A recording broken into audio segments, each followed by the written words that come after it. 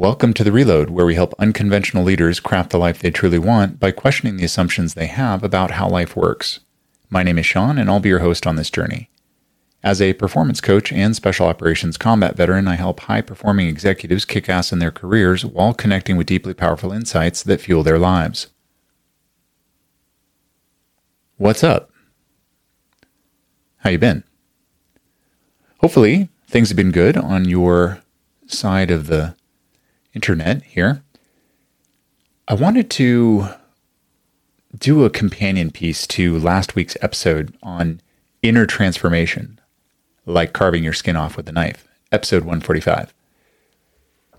And I kind of debated back and forth as to whether it should be titled sort of a part 2 or whether it should have its own sort of standalone title. And I think that a standalone title might, in the end, be better, in that this topic is related, but in many ways stands on its own. So if you haven't listened to episode 145, I would recommend pausing this one or queuing this one up and then going to the other one, finishing that one, and coming back here. Ultimately, when people engage in deep inner transformation work, there is quite frequently a lot of physical pain that comes with it, or discomfort. And over the years of coaching people, I've had, and my own journey as well, plus the accounts of various other folks that I've come across, other coaches, other individuals that are on some sort of transformation process. But all these different inputs have talked about how their discomfort sometimes manifests physically. And before I forget, there's a book that I've mentioned in the past. It's called The Body Keeps the Score. And I will do my best to make sure I link to it in the show notes. But what this book talks about is the ways in which our emotional and psychological and mental pain and anguish and suffering does show up physically and can also be stored in our bodies. And what's interesting about this is there are a number of body workers, so massage therapists and acupuncturists and etc. People that, physically work on people's bodies to, create healing, that have noted that they were working on a certain spot, and then all of a sudden the client or the patient burst into tears or became completely despondent or had some other sort of very visible manifestation. And in the psychedelic retreats that I've led down in Mexico, shaking, sort of almost epileptic shaking, has been something that a lot of people do. And so there's this energy of trauma, and whether we want to call it capital T trauma or lowercase t trauma is irrelevant to me. What ends up happening, though, is that we have these traumas, big or small, and we store them. We store them in our bodies. And I know that for many people that might sound like complete horseshit and just totally hocus pocus. And I would have been one of them. I spent a good, 30 plus years of my life believing that psychosomatic manifestation was fiction. But it is a very real thing.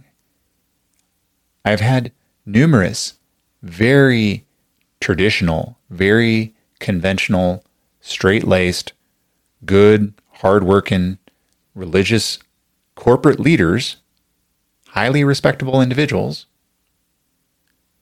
tell me over and over and over again that when they started to dig into really difficult things from their past that were affecting their present and sure to affect their future if they did nothing about it,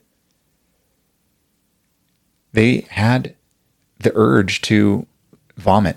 They were unusually fatigued.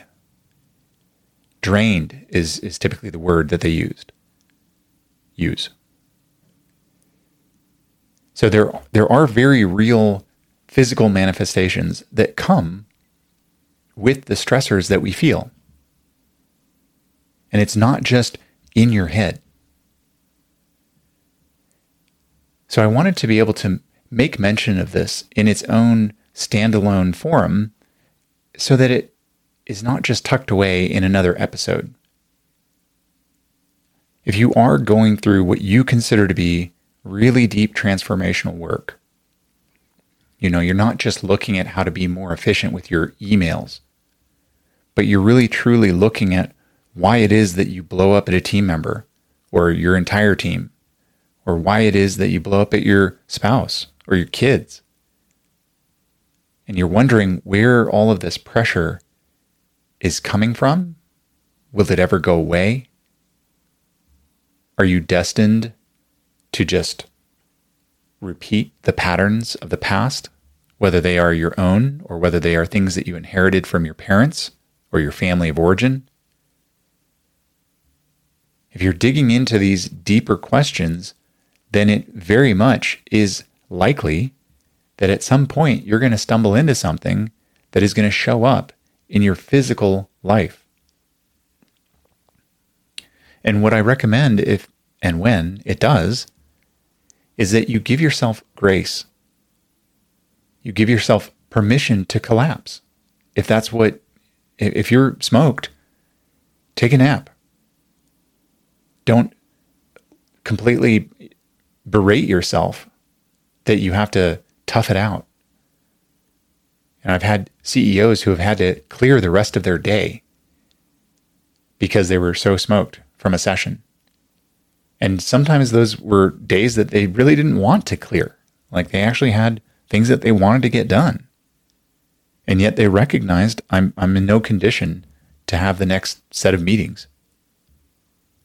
Now, obviously, I wish that we could just sort of go super deep into really dark territory and then surface right back to the top and not have any sort of adverse effect, and address some of that in last week's episode. But this process is sometimes very grueling.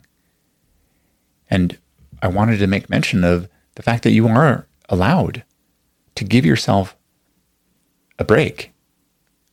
You're allowed to, if you have been really diving into this difficult territory, to ask for help. Help in understanding it, help in contextualizing it. Asking for a hug can be really, really helpful. Just having some human touch and the oxytocin that comes with it, if we want to put a little bit of a neurotransmitter spin on it. But this connection, the sense of connection, the sense that we're not carrying this on our own, even if the other person doesn't really fully understand it or they don't understand it at all, can they be in support of us? Can they be in support of the journey that we're on? And oftentimes we actually have to use our words, use your words, to ask for help, to ask for support. And if you're a client of mine listening to this, you can ask me for support. I recognize how hard this is. And it whenever somebody comes back to me and says, wow, I threw up last night because of all the stuff that we dug up, that doesn't make me feel good. I'm not high-fiving myself over here. But I recognize that for many, that's part of the process. That's part of the clearing process. So that we can let things go and that we can make tomorrow, quote unquote tomorrow, better than today or yesterday ever were. But allowing ourselves to shift down a gear or 2 or 3 or 4 and to give ourselves the permission, right? Because so many of my clients as well are individuals who so rarely ask for help. So we can give ourselves unusual permission to ask for support in a very personal and vulnerable way. When I was going through this process for the first time, I had to do the same thing. I had to lean on my wife in ways that I never, ever thought I would. Ways that the old me would have considered embarrassing, at the very least. So, can you give yourself that freedom? And in so doing, can you also begin to show yourself, oh wow, yeah, things can be way different than they've ever been. I don't have to address this issue, this problem, this malaise, this difficulty in the same way that I've addressed difficulties every time in the past. In terms of being rigid or being hardcore or standalone.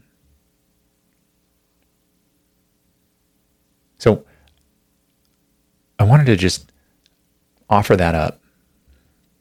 If you do experience physical symptoms, whether it's nausea or muscular tension or diarrhea sometimes, or fatigue, like unusual fatigue, or you might have a bout of shaking, just energy that wants to get out of you, let it happen. It's okay. You'll be all right. And then look within. Look within at what the body was attempting to tell you. Look within to try to understand how long the body had been holding on to that, whatever it was that just came out. And where can you look for more? Because chances are there is more in there that wants to come out. And how much less effortful and how much less burdensome will it feel when you allow those things to escape, to release, to go away?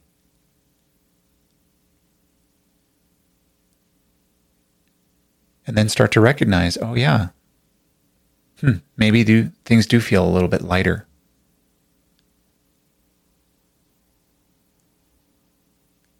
And how can that continue to improve your life? And how can you continue to be conscious of the things in your current life that create stress and that might turn into festering wounds if you do nothing about them, or if you hold that energy in to get toxic? So how can you get more adept at seeking out these potentially toxic issues in your life and letting them go so that they don't have to store up so much physical energy? All right. Going to be a short one today. So remember, The Body Keeps the Score is the book that talks about this in greater depth and with far more expertise than I. And I will link it in the show notes so that you can just tippy tap your way over to it. It's probably going to be linked out to Amazon or something like that. I get no commissions. At least I don't think I do. And yeah, I hope it helps. If you are getting value out of this and you think it's a fair exchange to tap the like button or the subscribe or follow, that would be fantastic. Even better if you decide to share it with somebody. Share the resource or share this episode or share the whole show. But with intention and purposefully. Or don't. Totally up to you. Until next time, take care of each other.